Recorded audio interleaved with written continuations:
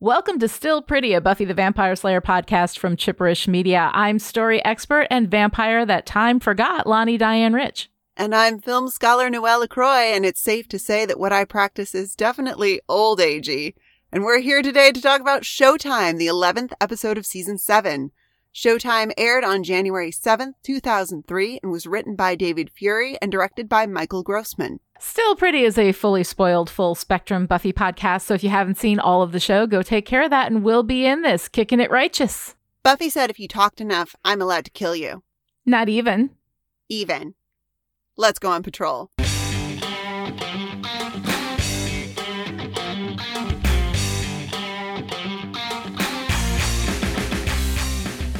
In Showtime, we open at the bus station, where an understandably nervous black girl named Rona gets off the bus and heads for the payphone. A bringer attacks, and then Buffy shows up and kills it with its own bedazzled dagger.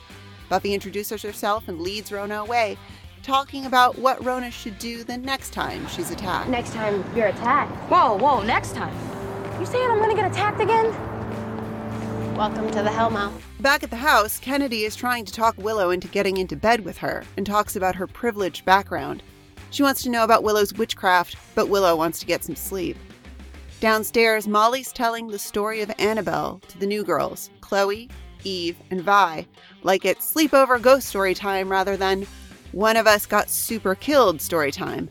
And Eve is not comforted. So the Slayer is supposed to protect us? Let her get killed? Buffy and the Scoobies sit down to talk about what might kill Cuthbert so she can save Spike. Once again, Eve speaks up, wondering why we want to save the vampire that's been killing people. It's complicated, Eve. Okay, see, there's this concept called Delight Armor, and in D&D terms, Spike has like plus 45 to Delight Armor, which means the writers literally cannot kill him or view any situation without valuing him above all others, regardless of any actual mission value that he might have. All right, well, if you're unfamiliar with D&D, Spike is to Buffy the Vampire Slayer as being a cishet able white man is to America, and... He's the one you're worried about helping? Well, we need him to... He's the one that's been... It's complicated, Chloe. I'm Chloe. She's Eve. Oh, whatever. You know what, Eve? Take a race and gender and media class. That'll explain all the reasons why Rona's so nervous in Sunnydale, too. Eve wants to know if there are any plans to keep them from dying, and Giles suggests going to talk to Beljox's Eye, an oracle. Anya is not excited about this idea because they need her as an ex-demon to get them into the dark dimension where he lives. Buffy says please. Spike's running out of time. Back in the dungeon, Spike breaks free from his bonds and fights off a bringer, then runs through the catacombs only to bump into Buffy, who smiles at him. But then another slash of the whip and he wakes up, still tied to the wall, while first Buffy taunts him. While she talks, he closes his eyes and mutters to himself.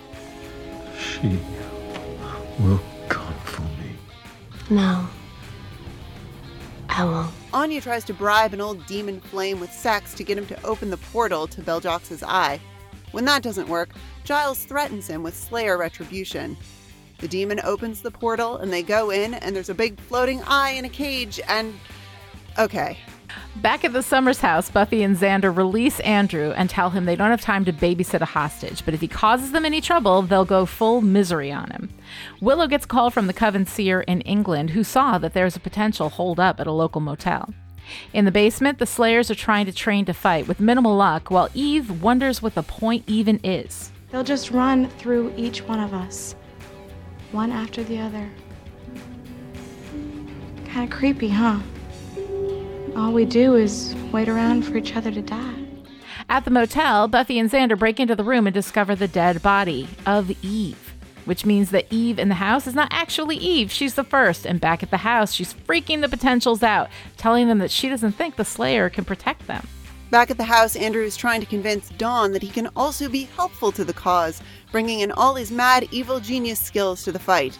Kicking it righteous, so to speak. Buffy said if you talked enough, I'm allowed to kill you. Not even. Even. Buffy busts in and goes to find first Eve in the basement with the potentials. She thanks the girls for the information, promises a visit from her friend that night, and peaces out. Meanwhile, Anya and Giles ask Beljox's Eye if he'll take over the exposition fairy duties for just a little while, and he says that the first is attacking now because the Slayer line has become unstable. Back at the house, the Potentials are creeped out and wondering what to do. Buffy promises that Giles and Anya will return with the information they need. Buffy asks Willow to put up a barrier around the house, and if it gets in, they'll fight. The Potentials wonder how in the world they're supposed to fight a vampire that can't be killed. While they argue amongst themselves, Buffy, Willow, and Xander go into the kitchen and look at each other in silence. Back in the dungeon, at sunset, First Eve commands Cuthbert to go kill them all except one. We can presume that's Buffy. As Cuthbert runs off, First Eve morphs into First Buffy, who moves towards Spike to continue the torture. At the house, everyone gears up to fight as the Bringers gather outside. Andrew asks for a weapon, saying he has the right to defend himself. Buffy hands him a fifth of holy water. Out in the hallway, Kennedy comes across Willow facing her fear by floating a candle. Heard this voodoo once turned into the big scary Willow. That's something I'd almost like to see. No, you wouldn't. Night falls and Cuthbert and the Bringers attack. Willow's shield holds Cuthbert back, but Willow can't keep it up for long. The shield falls and they run, everyone taking out Bringers as they escape through the back door. Cuthbert chases them. In the alley, Giles and Anya come back through the portal. Anya says Buffy died before and it didn't destabilize everything, but Giles says it's because Buffy lives after dying that threw everything into chaos. No, it's our fault. The world would have been better off if Buffy had just stayed dead. Out in Sunnydale, the Potential Slayers are on the run. They stop and Buffy tells Willow and Xander to get the Potentials to a safe place. She's going to try to get Cuthbert to chase her, and she'll fight him. She smashes him in the face with the fifth of holy water to piss him off, and then runs to the construction site for the new Sunnydale Library, where the Potentials continue to freak out until Cuthbert finds them. Buffy turns on the lights and Willow leads the Potentials to the scaffolding to watch as Buffy taunts Cuthbert, turning the tables as he growls at her. She says that she doesn't believe in monsters that can't be killed. I always find a way. I'm the thing that monsters have nightmares about. And right now, you and me are going to show them why. Buffy and Cuthbert fight while everyone watches, and we flash back to the scene where all the freaked out Potentials were arguing. Buffy communicates telepathically with Willow and Xander, and they set up the plan. This was the plan. Showtime. Back at the site, Buffy gets the best of Cuthbert and beheads him with a chain, then looks up at the Potentials as she wipes the dust off her hands. She speechifies for a minute, and everyone leaves, with First Eve watching them go, looking very unhappy. In the catacombs under the new library site, Buffy shows up holding a bringer knife. Spike thinks she's First Buffy, but then he realizes it's actual Buffy when she cuts his bonds. He starts to cry and leans on her as she leads him out. All right, Noelle, here we are, ready to talk about Showtime. And I'm just curious to know, what did you think about this episode? I like bits of it. I'm still loving the Potentials. They're still just one of my favorite things about the show. But I don't know. We're kind of in the middle of things right now. So it's like little bits of delight here and there, but not... I don't feel super strongly about this episode, I guess. Yeah, it's not a really strong episode. It's again, like, we're in the middle of a season, and always in the middle of a season, there tend to be like a couple of muddy episodes where we move pieces around the board and it doesn't feel like much is actually happening. And this is one of those episodes. Like, it's not like a bad episode. It's a notoriously bad episode. There are some good moments, but overall, it's just kind of a muddy middle episode. So... Yeah, but we get this, like, here's how the world is different, right? Like, the eyeball oracle, or whatever, tells us. Okay. Yeah. Ugh. You have a thing about this. I'm going to let you do that, and then we'll talk about, like, the meaningful story shit, but... Okay. The Bell-Jox's eye is, like, a thing for you. The Bell-Jox's eye makes me so uncomfortable. Okay, first of all... It's a big eye tumor in a cage. Doesn't it want to be free? It's just sitting there in this void in a cage. But also, it's a big eye tumor in a cage in a windy vortex. You know how eyes do in the wind? Not great. Kind of sucks. And it's a big eye tumor in a cage in the middle of a windy vortex. And the cage has little hairs sticking inward. Did you notice that? Did you notice that the little hairs graze against the open eyes all the time, every time it moves? Did you notice that? I mean... I did not clock the eye hairs. No, I was just fully in the... I shrug, well, I guess okay, in that, like, it's a Rat King eye that sees the present and the past, which I love. Like, the most helpful oracle ever, right? I guess it's not an oracle, strictly And speaking. Anya's like, that's just memory. That's memory. So that Everyone doesn't has really that. help us. Right. But okay.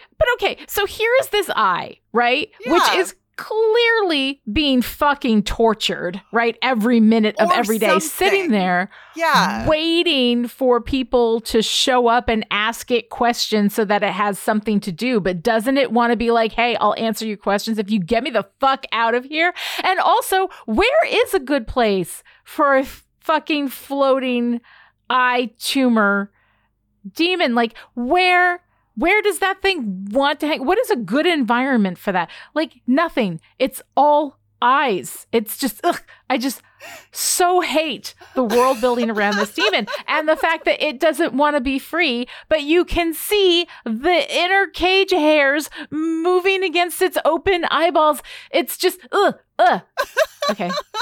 It's very upsetting and I don't like it. It very much feels like one of those ideas that somebody came up with and then just would not let go. Like, just... The hairs on the inside of the cage are a choice. That didn't just happen. You don't make a cage out of twine. Like, you make it out of metal that doesn't have hairs. If the metal has hairs, somebody put the hairs on the metal deliberately. That's a choice. I don't know. I don't know what to do with it. I wear contact lenses, and maybe that makes me especially sensitive to like eye things. But oh my God, because if I get like an eyelash in my eye with the contact lenses, like, it's all over. My day has ended. I've got to deal with that and then lie down. It's just, I don't know. Anyway.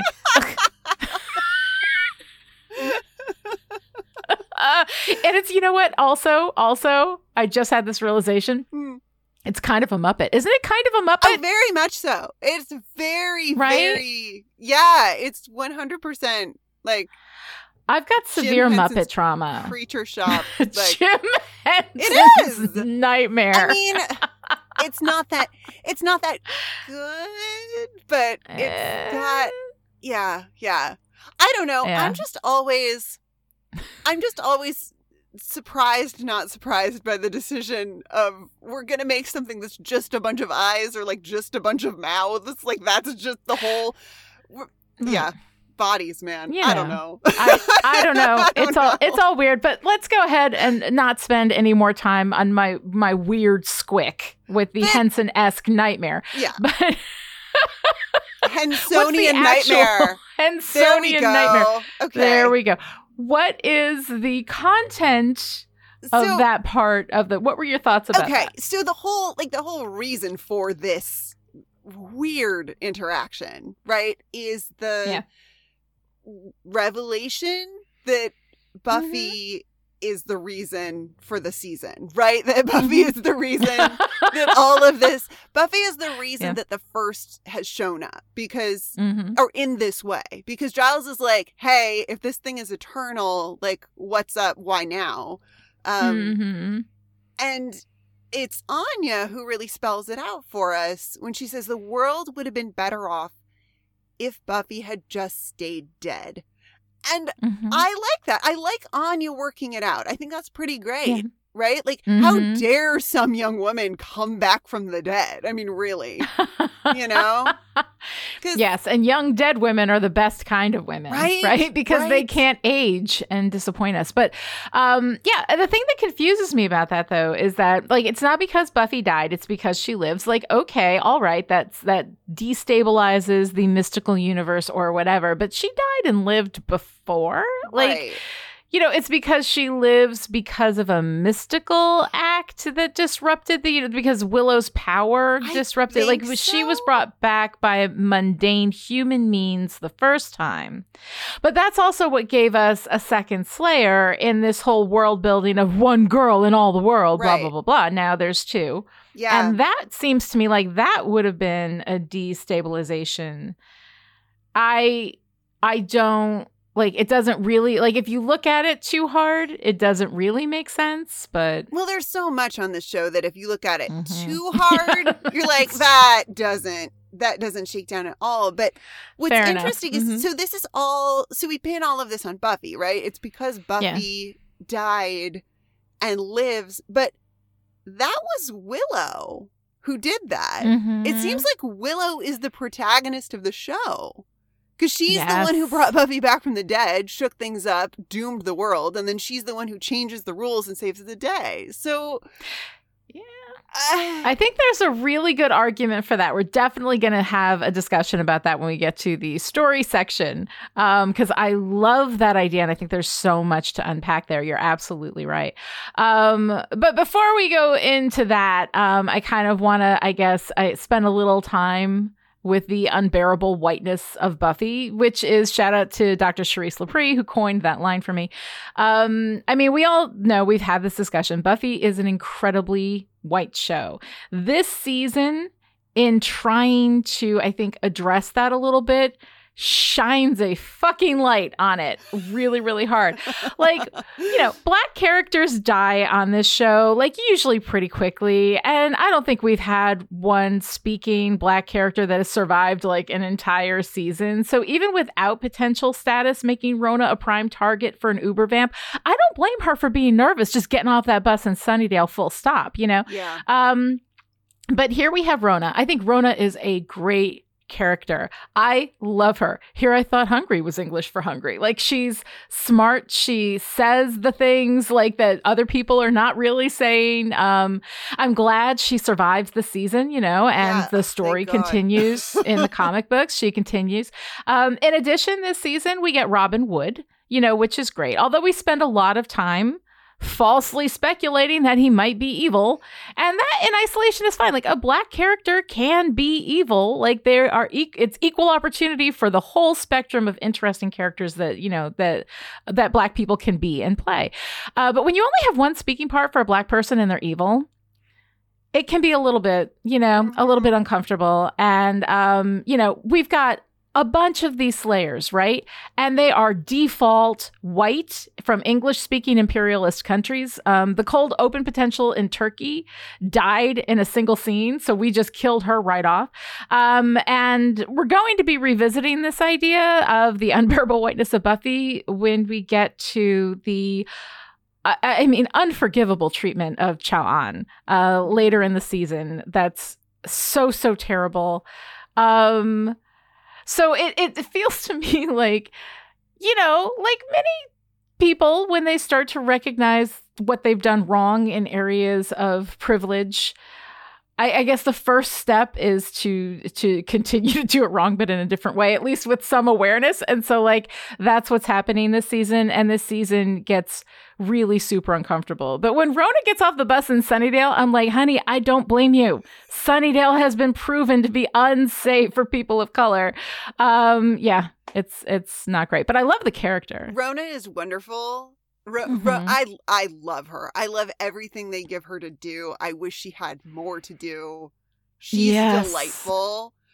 She's wonderful. And yeah, we'll just, you know, I love her so much. But yeah, she's an interesting, like, as we try to diversify the potentials, it's almost this bright spotlight on, oh yeah, this is a super, super white show.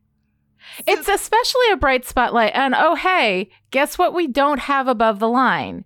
Anybody who is gay or people of color or from another, like, you know, from any other background.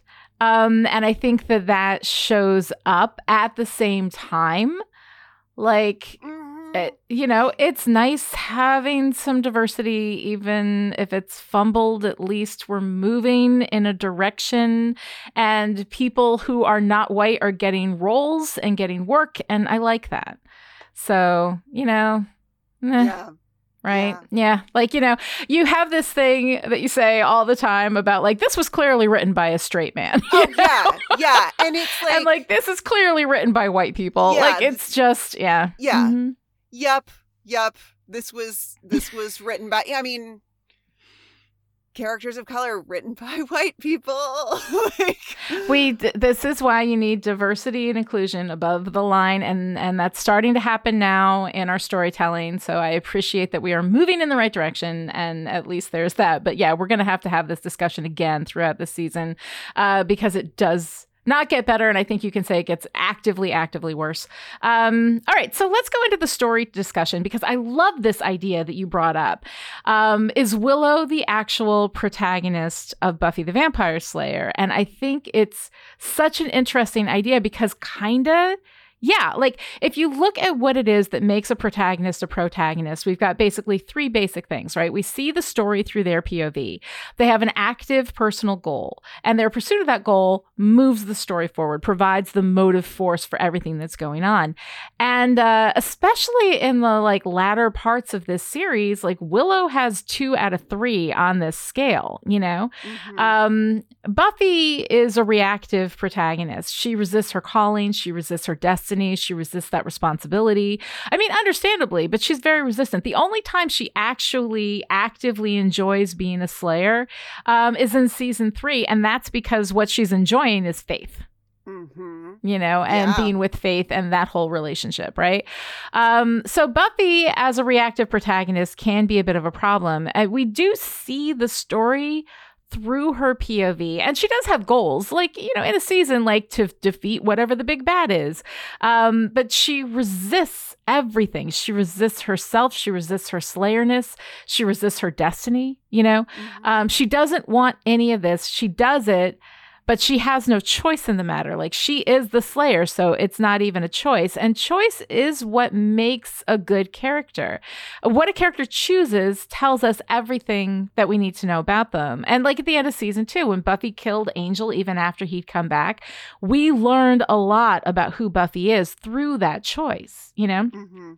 But Willow is actually in pursuit of a goal, the magic, right? From season 2 on. So she's actively in pursuit of a personal goal that means something to her, which is, building up her abilities with magic. And her pursuit of that goal makes pretty much everything possible. She figures out how to beat the mayor and Faith by stealing the pages from the mayor's books of ascension. She runs the magic that defeats Adam in season 4. She is the only one who even hurts Glory in season 5. And her magic takes the mental energy Glory was using and restores that to Tara. Season 6 is all about Willow's pursuit of what Willow wants. And as you said in this season, she's the one who's able to do the magic. She's the one who ends this whole thing by restoring all of the potentials, bringing them all into the Slayer line, by breaking this one girl in all the world bullshit, you know?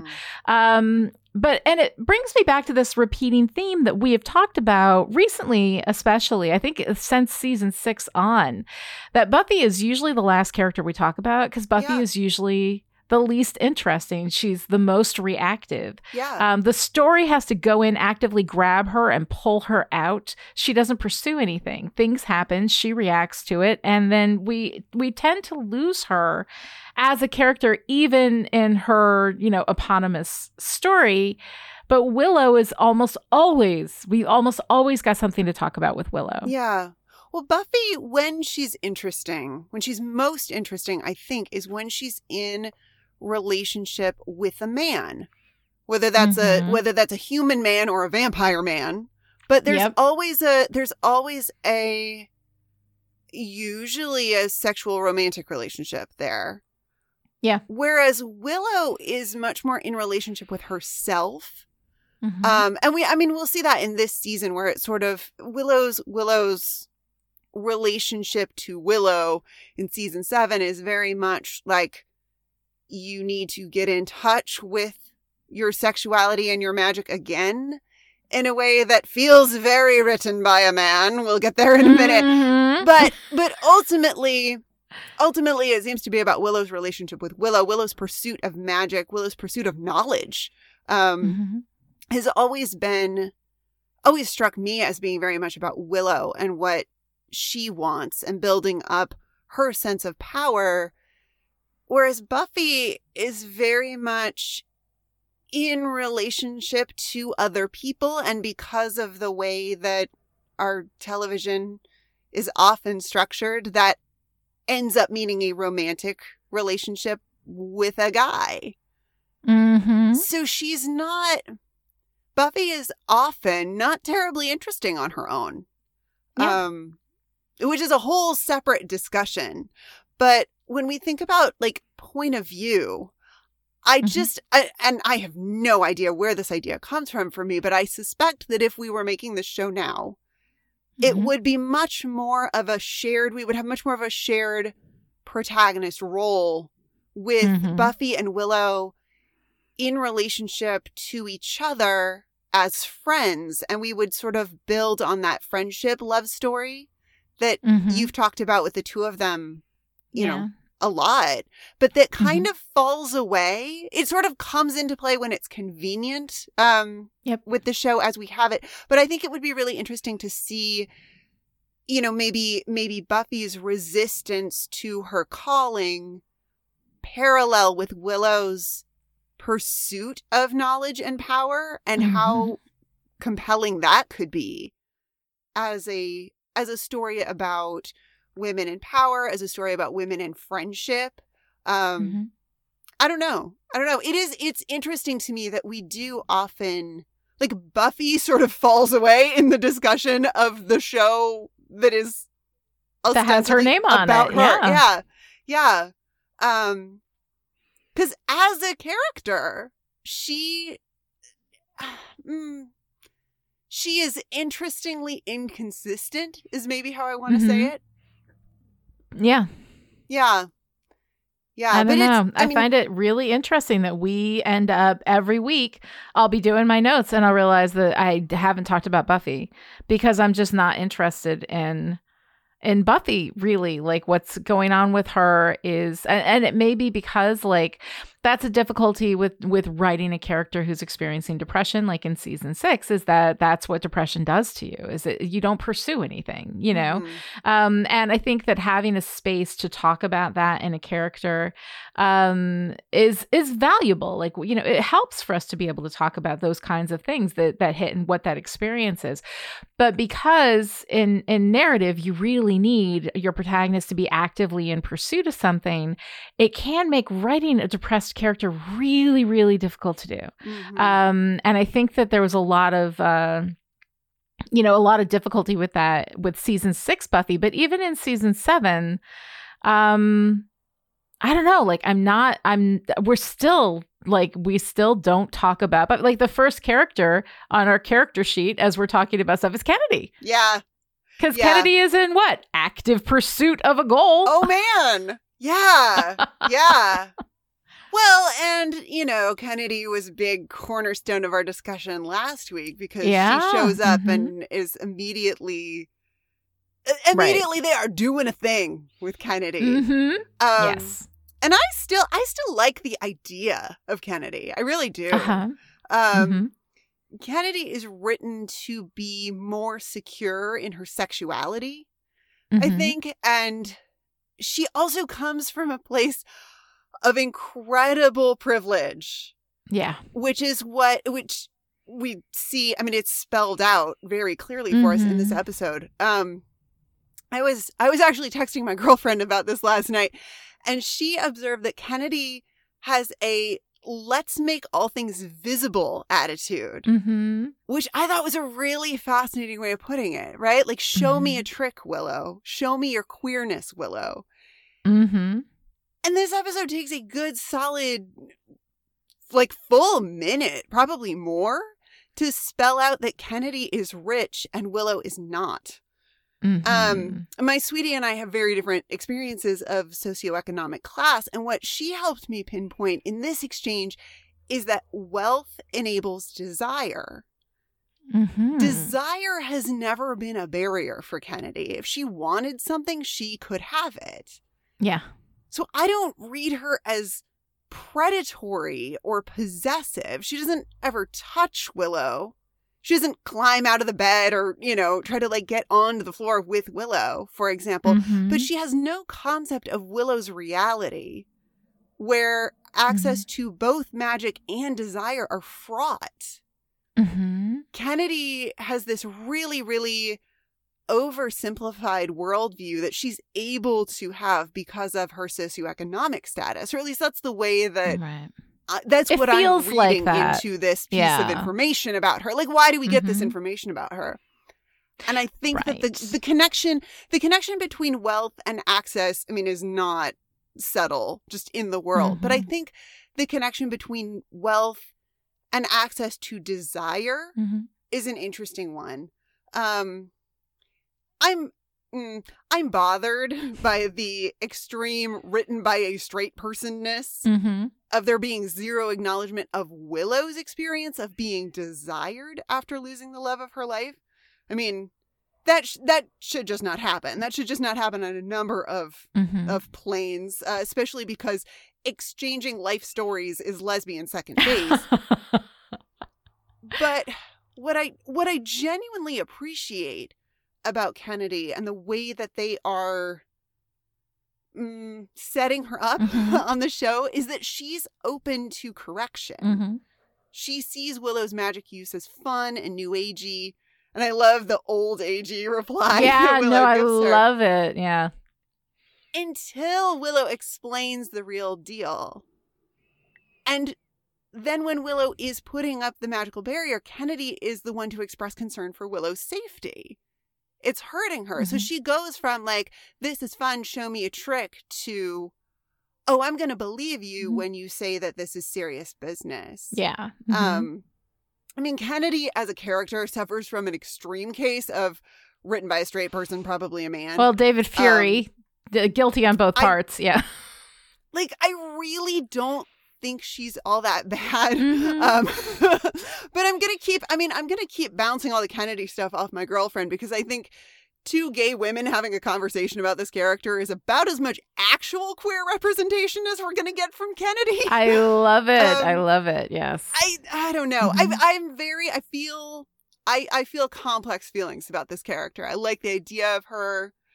I think the intent is probably okay, but the impact is not so good. Yeah. Also, Willow's new love interest should have been Rona. Oh my God, I love Rona so much. Rona is awesome. Yeah, I still don't like Kennedy. I don't like how entitled she is. I don't like that she's not sensitive to Willow's discomfort. When she's causing Willow's discomfort, it's not a problem. But when the barrier and the magic is causing it, then suddenly she notices it. And the fact that she doesn't physically jump on Willow, I feel, is like kind of a low bar of expectation for her. So yeah, she still makes me uncomfortable. I don't like the way that she talks to the other potentials, Rona in particular. That sucks. I don't like Yeah. Kennedy in general, except there are a couple of things that I do appreciate about her. I like that she's strong and she's direct. I like that she speaks her mind. I like that she's ready to fight. She's not all talk. She's absolutely ready to scrap and get into this. So I don't like the way that she bosses around the other potentials. I don't like the way that she, like, her entitlement is, and I do understand that, like, like when you come from a wealthy background like that, you are used to getting your way and getting things the way that they are, but it also feels like you're used to getting what you want regardless of how it affects other people. So there's a lot about Kennedy that I don't like. I do grow to like her more in the rest of the season. So like she suffers with me from a very, very bad first impression. I would like her to have sensitivity to all of Willow's discomfort, both physical, magical, and like personal, and kind of learn to respect those boundaries. That said, her ability to take correction is something that shows, that shows a willingness to be like, to look at herself. And I do appreciate that. So there are things about Kennedy that I do appreciate. And I especially really love, your queer perspective and your girlfriend offering these insights, which I appreciate. Thank you to Noelle's girlfriend as well. Because I think that does bring a little more, a queer representation to this discussion, which is really, really nice. I mean, it's rough. I think, and it's interesting, you mentioned her bossing around the other potentials, and that also reads to me as very tied to class and the access that she's had to, it sounds like all kinds of things because of how wealthy her family is. I mean, she's been training. So she somehow Here we go again, right into the, how does the world of the Slayers actually work? Yeah. Apparently she's had access to weapons training since she was 8 years old. So there's something, so is there something in her, like, how is it that this rich girl gets all of this Slayer, like pre-Slayer training and knowledge, whereas our, you know, our poor black girl doesn't have a watcher. It's like, you know, right. It's like, oh, guys, like race and class, like almost, you know, almost well done, but I don't think you meant to be making a comment about that. If it felt like an actual comment, you know? Yeah. Yeah. Yeah, well, and it's slidey, right? Because we're at this place in the season and in the making of television where, you know, we talked about this earlier, that we're trying to do more representation and really fumbling because it's still a bunch of white privileged people running the show, literally. Right. But that I mean, like is not the right word, but I appreciate that angle of this girl with all of this access thinks she knows more than she really does. Yeah. Yeah. And I do like, they do humble her as we move through the season, which I like. I mean, not a lot, but they do humble her a little, which I think is okay. But yeah, it's all uncomfortable. Like, it's all, you know, a little weird. So I don't know. Kennedy bothers me. I especially don't like the way she talks to the other potentials. But moving on to Dawn and Andrew, I wanted to talk about this briefly because I do appreciate both of them in this episode. There isn't much Dawn, but her exchange with Andrew is really awesome. You know, if he feels so alone, maybe he shouldn't have killed his best friend. Like, she calls him out on that stuff. She threatens to kill him, which I really quite like. She's also the one who, you know, notes that like all of the scared potentials don't really equal help in this particular instance, you know, when she's talking to Willow. So I like all of this stuff. And I like that she's the one who gets Andrew to the first moment where he seems to step outside of his narrative and wrestle with actually what he's done. You know, when they talk about Jonathan, that's when he sort of starts to get real, you know, for like the first time. And I do appreciate that. And I love that it's Dawn who brings that out. Like, Dawn is going around just telling everybody what the fuck is up, you know, and it's really kind of nice. I like it. I love Dawn seeing everything so clearly. Yeah. You know, with Andrew, Dawn, of course, is the one who figures out that Willow and Buffy set up this show for the potentials. Yeah. Dawn gets it. Yeah. I mean, Dawn is over and over in this episode, especially, is the one who's like, hey, this is what's going on. Right. And Dawn wasn't pulled into their little mind meld session either. Like, you know, she was specifically left out of that and still figures it all out on her own. Yeah. This is not her first rodeo. All right, so what do you think about the first? Now we're seeing a lot more of the first. The first is trying on a lot more dead people. Yeah. I enjoy that the first is an equal opportunity mimic. I really like that the first will just kind of show up as anybody. But, I mean, Eve? Really? Her name is short for evil? Like, what are we doing here? Like, I don't know. I like that idea of the first, you know, infiltrating the house as one of the potentials. But I can't help but notice that the first shapeshifts into a lot of women.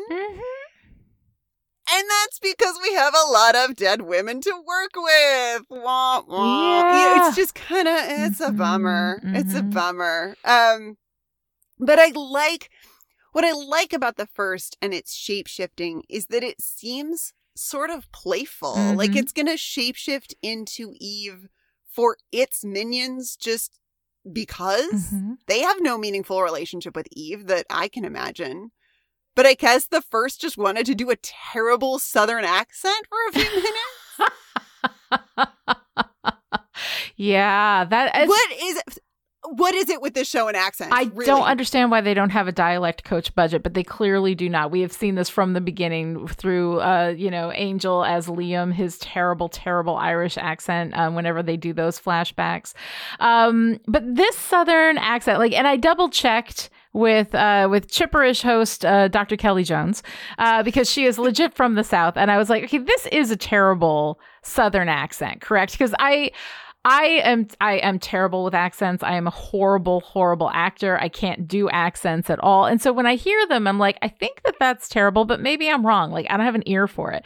But Dr. Kelly Jones did confirm for me that, yeah, no, that's truly awful, laughably bad. So yeah, I don't know why, because there's no real reason why Eve had to be Southern except to distinguish her from all the other white girls. I'm not really sure what that is about.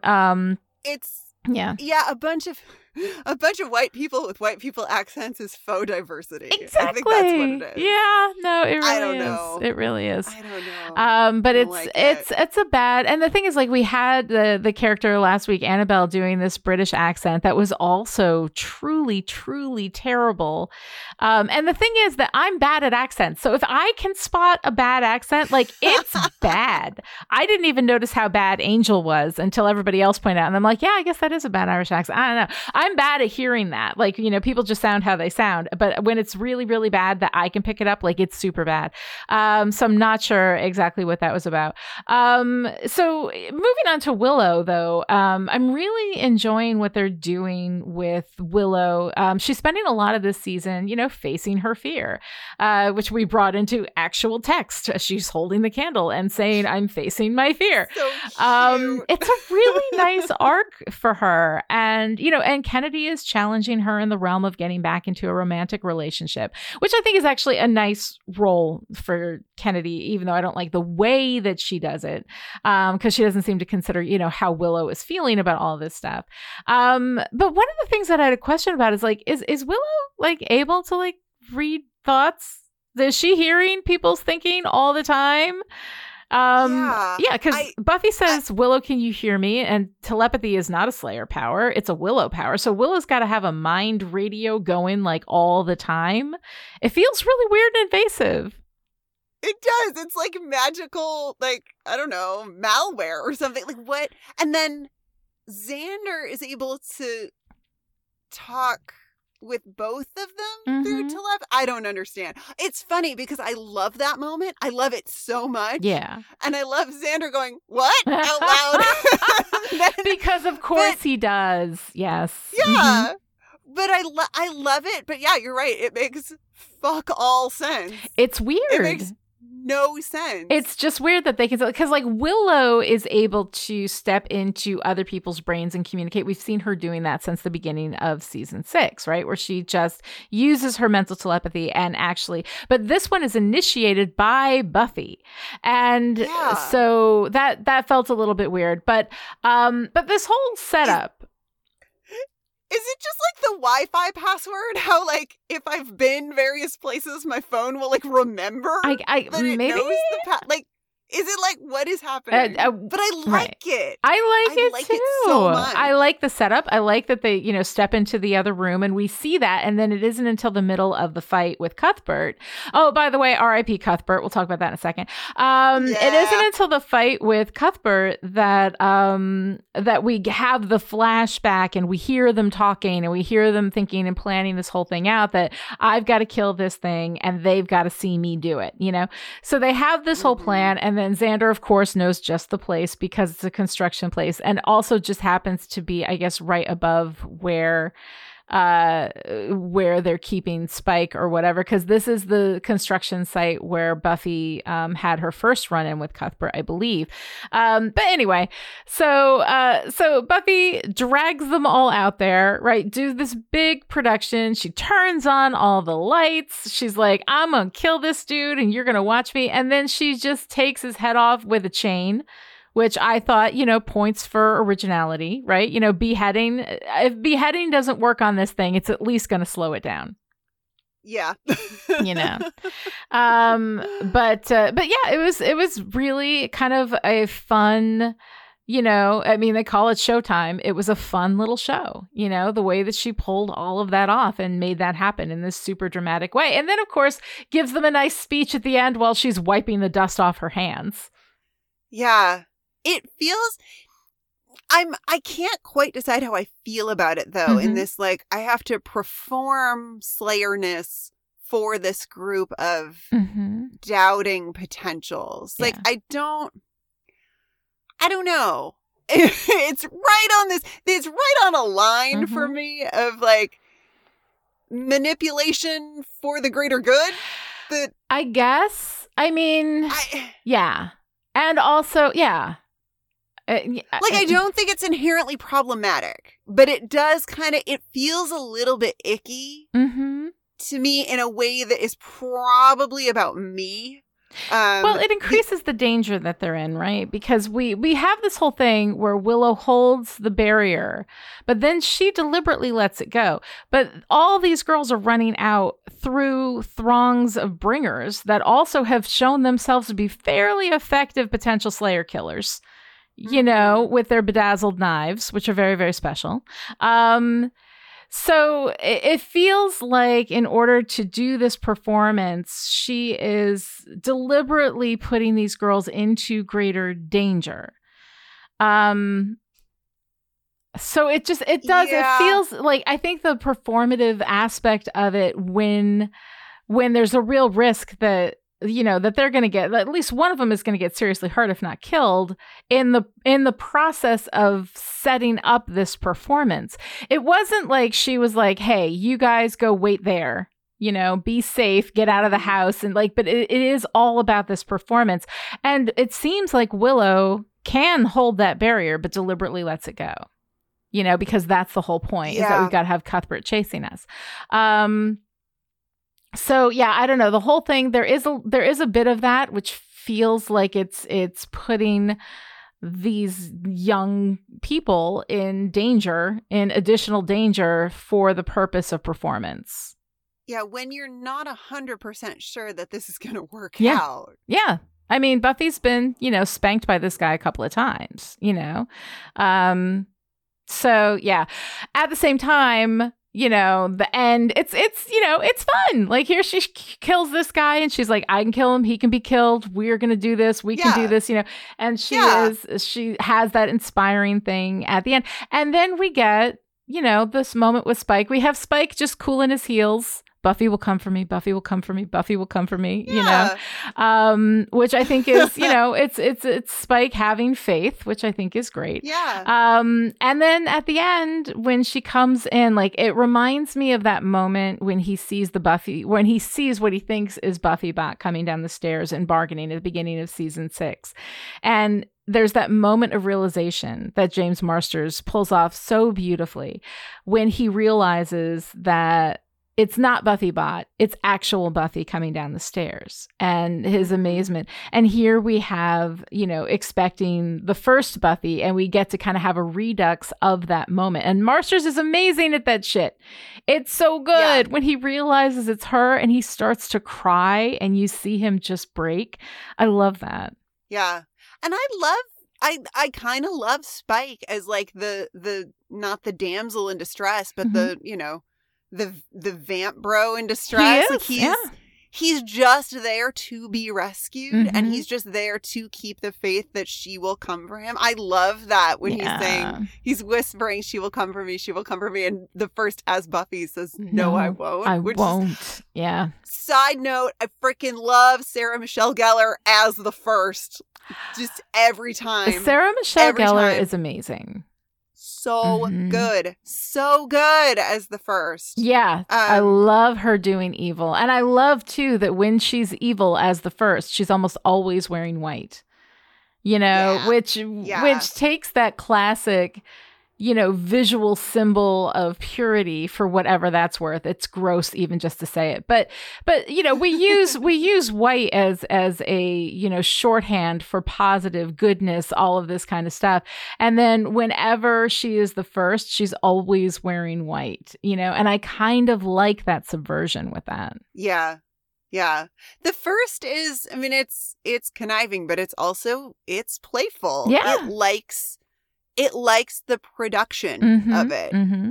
It's very flashy. It's really into the performance, It is. Yeah. It is. Which I guess if you weren't corporeal, if you could just be whatever, yeah, you'd get like really into the set dressing of it. Yeah. Or at least I would. Yeah. Absolutely. Yeah, this is what I'm going to do today. I think it's awesome. All right. So here we are, the end of showtime. What's your favorite part? It's Rona's face when Buffy tells her she is safe in Sunnydale. Yeah. It's just my absolute favorite. Just the whole, just the weight of everything crosses her face. And she's just the oh, hell no-ness of that moment just delights me. Yeah, it's really great. I love Rona so much. And when Buffy hands her a sword, she's giving me big sword lesbian vibes just in time for Pride Month. So, I very love it. happy. Yeah. Yeah, Rona's very pretty happy. great. What about you? What's your favorite part? Oh, God. When Spike realizes it's actual Buffy coming to save him, just the look on his face. It's one of my favorite things. And it's just like in bargaining. I can't remember, but I will bet you anything that was my favorite part of bargaining. It's my favorite part of Showtime.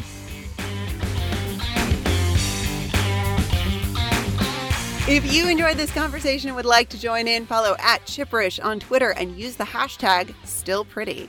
Or as a Patreon supporter at any level, you can join the Chipperish Discord group and chat live with other listeners and the hosts. Patreon supporters are getting exclusive content like Let's Watch Roulette, where Ian Martin from Passion of the Nerd and I react to a randomly chosen movie or TV show for $5 and up supporters, while $10 and up supporters get to hang out with us. They attend the show recordings. We chat about it afterwards. It's always really fun. So that is a great way to hang out with us. We've also got a new stretch goal. Once we hit 500 subscribers, we're going to unlock the monthly Chip Chat, where I will host a private 1-hour Zoom call open to every supporter to talk about whatever every month. So if you haven't pledged your support yet, now is definitely the time. Speaking of supporters, this episode of Still Pretty was brought to you by the Chipperish Media producers who support us on Patreon at the power producer level. These people are the reason why Still Pretty is coming to you free and ad-free right now. So thank you to Abby, Alice, Christina, Erica, Jonathan, Kevin, Kristen, Rose, Sarah, Shelley, Stefania, and Stephanie. And this week's special message for our power producers: can you help us out with something a little more demon-y?